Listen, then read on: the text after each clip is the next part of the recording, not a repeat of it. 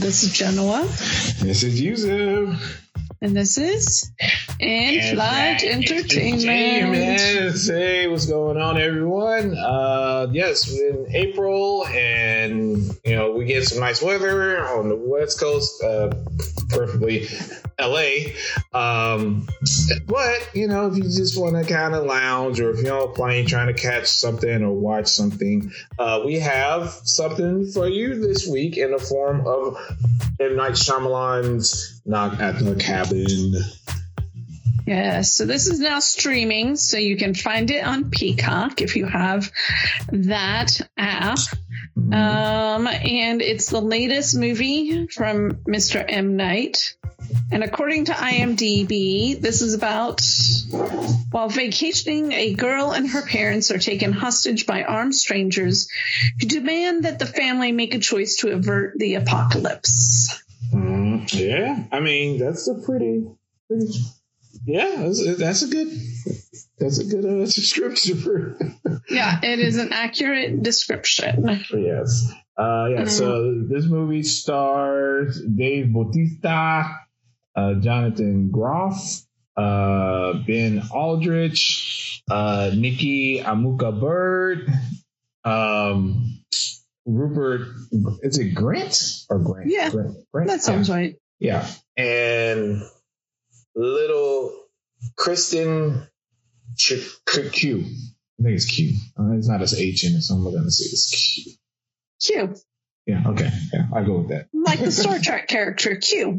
Q, yeah. There you go. Tricky callback. What up? And Abby Quinn makes up the fourth intruder. Exactly. Yeah. How I forget.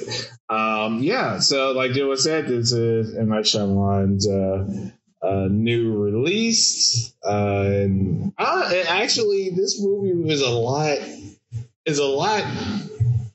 straightforward of a narrative than I thought it would have been. Given it's an M. Night Shyamalan movie, I was definitely expecting what's the twist? Right. Normally with his movies, where we look for a twist, something unexpected, but the four intruders basically tell you what's happening right from the start, so you don't have to guess. It's just it's all laid out.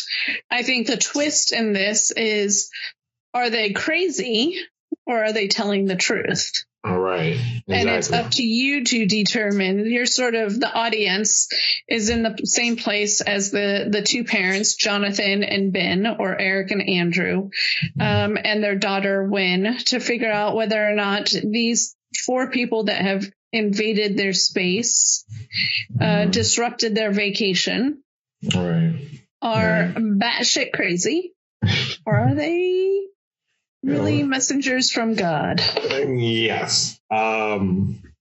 It actually, the are they, aren't they element in the first half of the movie was really intriguing. Because you're in the place of the vacation and you see these people like, what are they doing? And then the main couple, being of the LGBTQIA marriage. So there's that in play. So it's like, okay, they could just be kind of cultists that just don't like our way of life, and they just invading us, and they taking us hostage because we are who we are.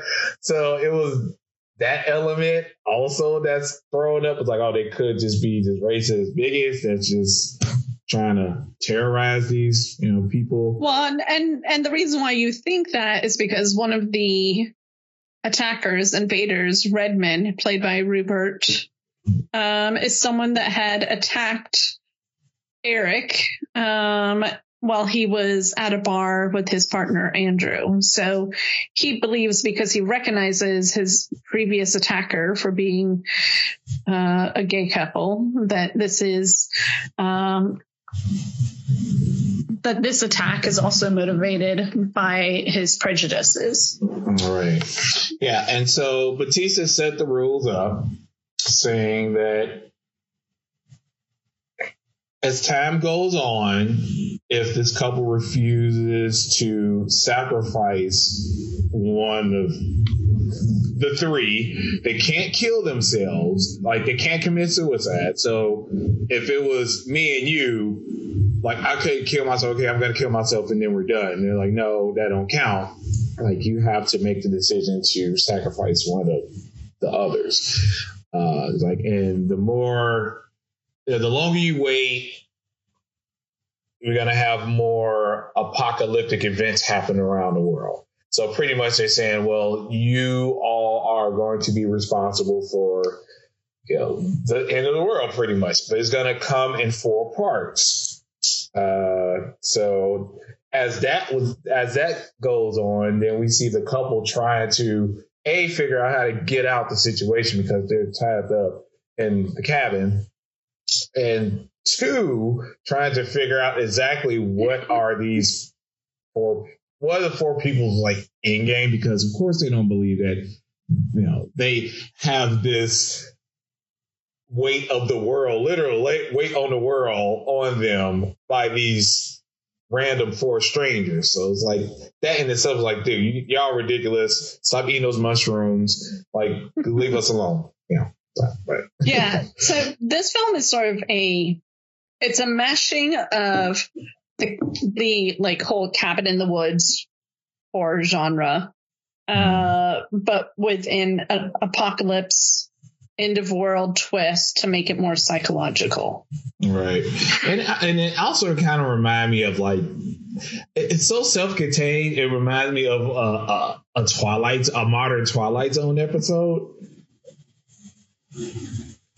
Meaning that you kind of have these different themes and these different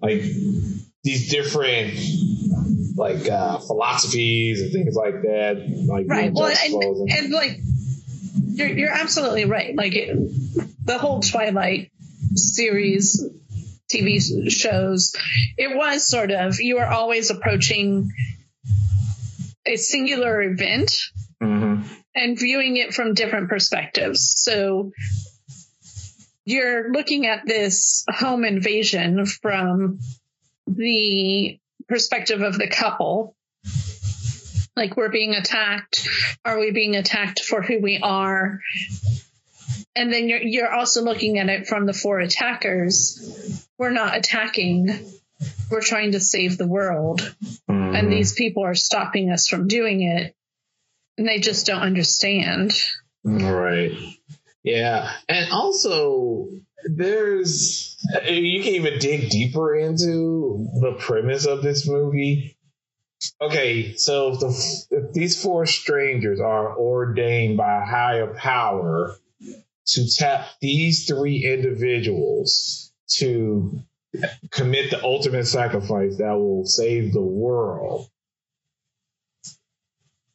why those 3? And that question is never answered. Like, because it's like never answered. It's just like, right. You 3 like are responsible for saving the world, but you have to commit this ultimate sacrifice to save the world. It's kind of like, was it the needs of the few outweigh or the needs of the many outweigh the needs of the few, where the couple is like the needs of the few outweighs the needs of the many. So you kind of have these 2 opposing like viewpoints going on, which is very interesting.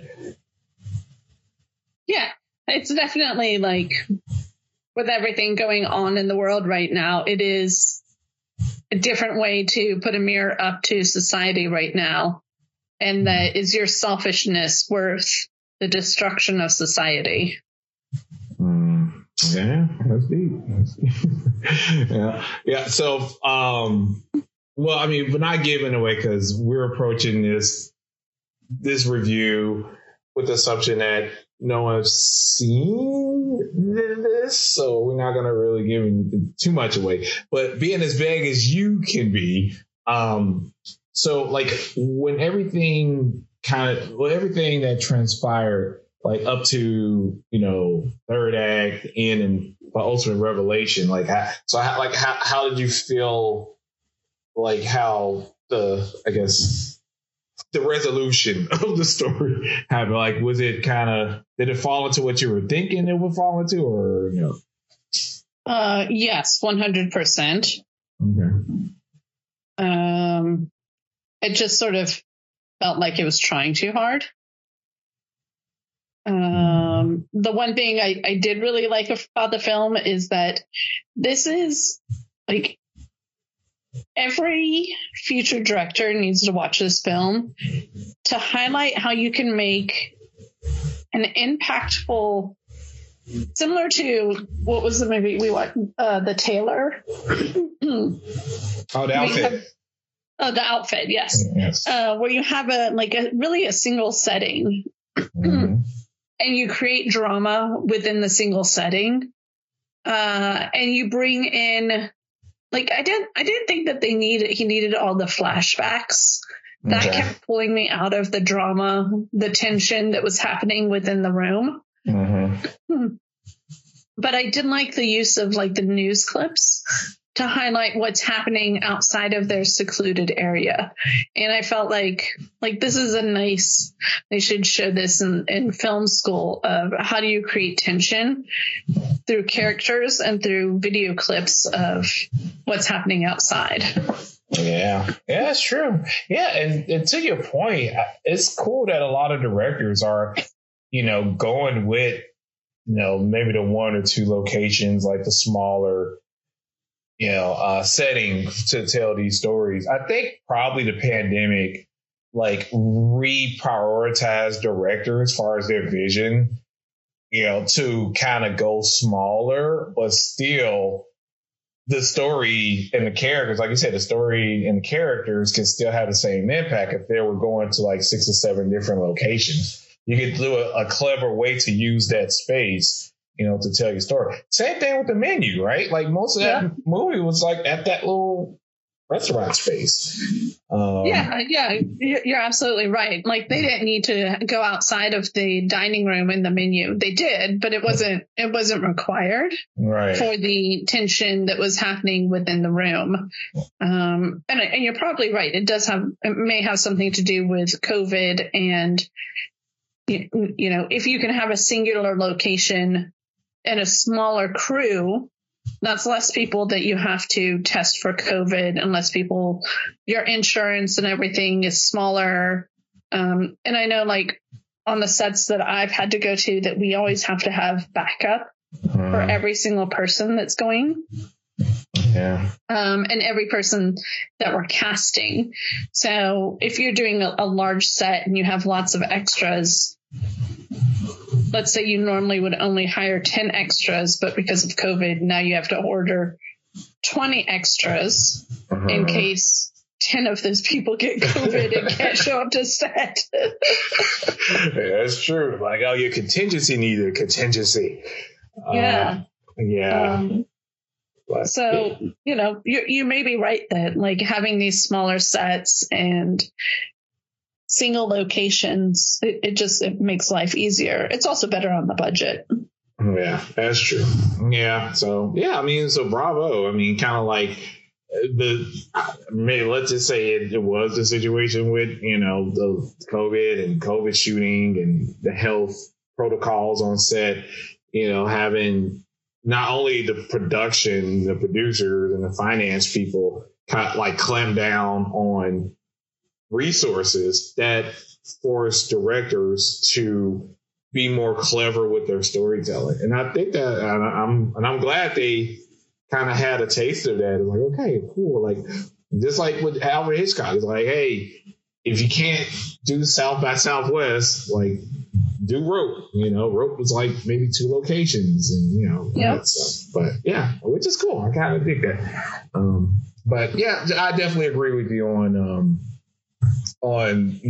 your take on the flashbacks. It was pretty jarring. It wasn't jarring. It was just being dropped in moments in time. It's flashback, but now you're trying to chronologically link like, okay, this flashback probably takes place when they met, and it's like with the parents. Like, so it's like you try to piece together like the flashback and how it's gonna kind of lasso around to the present kind of thing, but yeah. Well, and it wasn't like a lot of the flashbacks were to highlight the love between the two parents and why they adopted a child, but that wasn't needed. Like, you could see through their interactions in the room that they loved each other. So it wasn't, it felt extra to add on, extra time. It wasn't a long movie. So it wasn't like it was a 3-hour movie and that added an hour to it. Yeah. The movie is only an hour and 40 minutes, but still, it could have been an hour and 30, huh? Yeah. Yeah, I agree. Yeah. The flashbacks were a little, it threw me off a few times. But like you said, and then after, when you see it all, like, okay, like how much of an impact those flashbacks made with the end result. I mean, not much, but yeah, it is what it is. But hats off to, the actor, they were great. Bautista is constantly proving himself as like the actor that won to shed his, comic book movie persona, and he's taking all these different, roles like Glass Onion, and then this role just to kind of show that he has some versatility. Yeah, he's not just a big giant wrestler. He does, like, he can do lots of different, he can emote. Exactly. Yeah, and he's in who he was in this movie. With the glasses and kind of like that work shirt, button up, tight button up white, almost like he was a doped up Clark Kent. With those glasses and white button up shirt. But he was like very subdued, it's very, concerning. Yeah, he definitely like stole the like movie. Yeah. Him and the little girl. Oh yeah, that little girl's great. The opening scene of the two of them like catching grasshoppers or whatever is just, it's so creepy and so quiet and so perfect.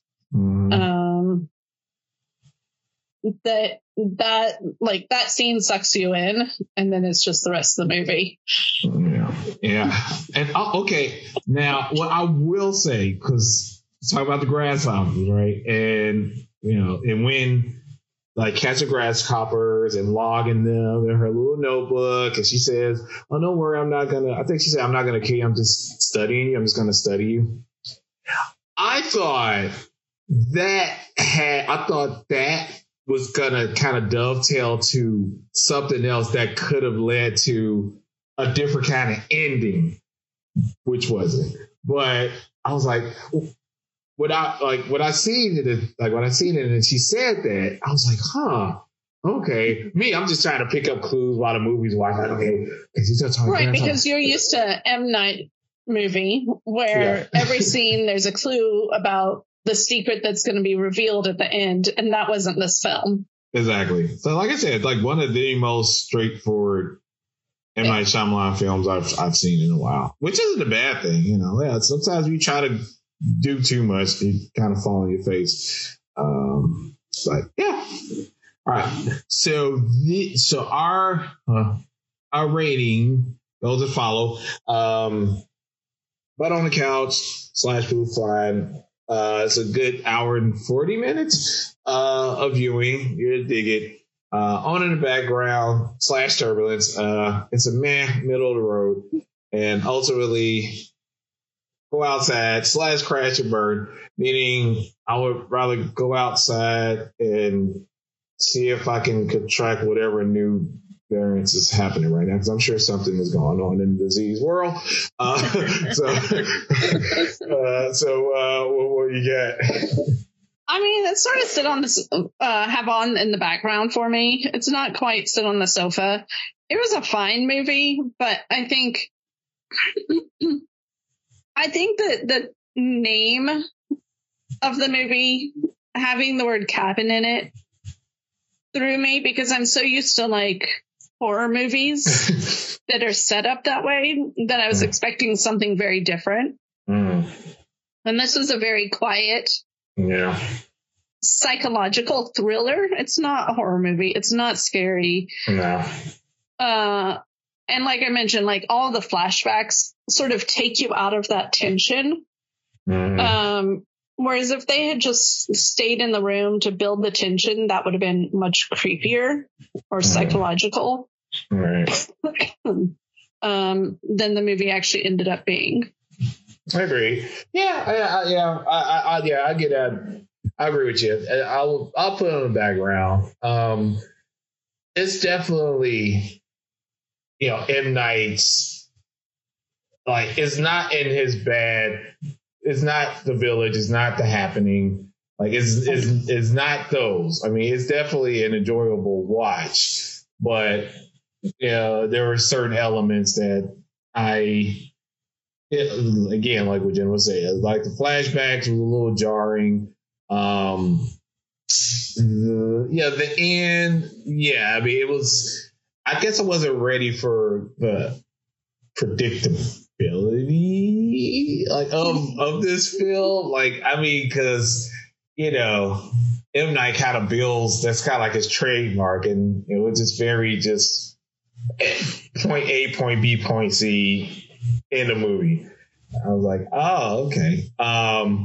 So, yeah, I mean, it was enjoyable. It's not a bad movie, but, I mean, as far as his filmography, I would definitely probably go Sixth Sense or Unbreakable. I would go back to, like, his older stuff. Split, his newer one. I really like that one. It's kind of like but kind of like when Jordan Peele dropped, like, Nope on me, and I'm watching Knock at the Cabin. I'm like, it's like you get an A for effort, M. Night, but you didn't blow me away like Nope did with Peele. So, but yeah. But what would be an interesting collaboration would be Peele and Night. Oh yeah. Man, what they would come up with will be that would be crazy. Who knows? But I mean, maybe. I'm sure they know each other in some way, shape, or form. I mean, minority directors in Hollywood. Yeah, of course they do. I'm joking. Yeah, I'm sure they probably have each other on their cell phone contacts. But anyway, so there you have it. Knock at the Cabin. It's on Peacock for stream and for rent, digital. I think it's on Blu-ray now. I mean, we give it on the background, but definitely if you want to watch it, we're not gonna hold it against you to like watch it, But yeah, so check it out. It's only an hour and 40. So there you have it, and we'll catch you next week with some baseball. Until then, we'll say one safe travel. Stay safe. Yes.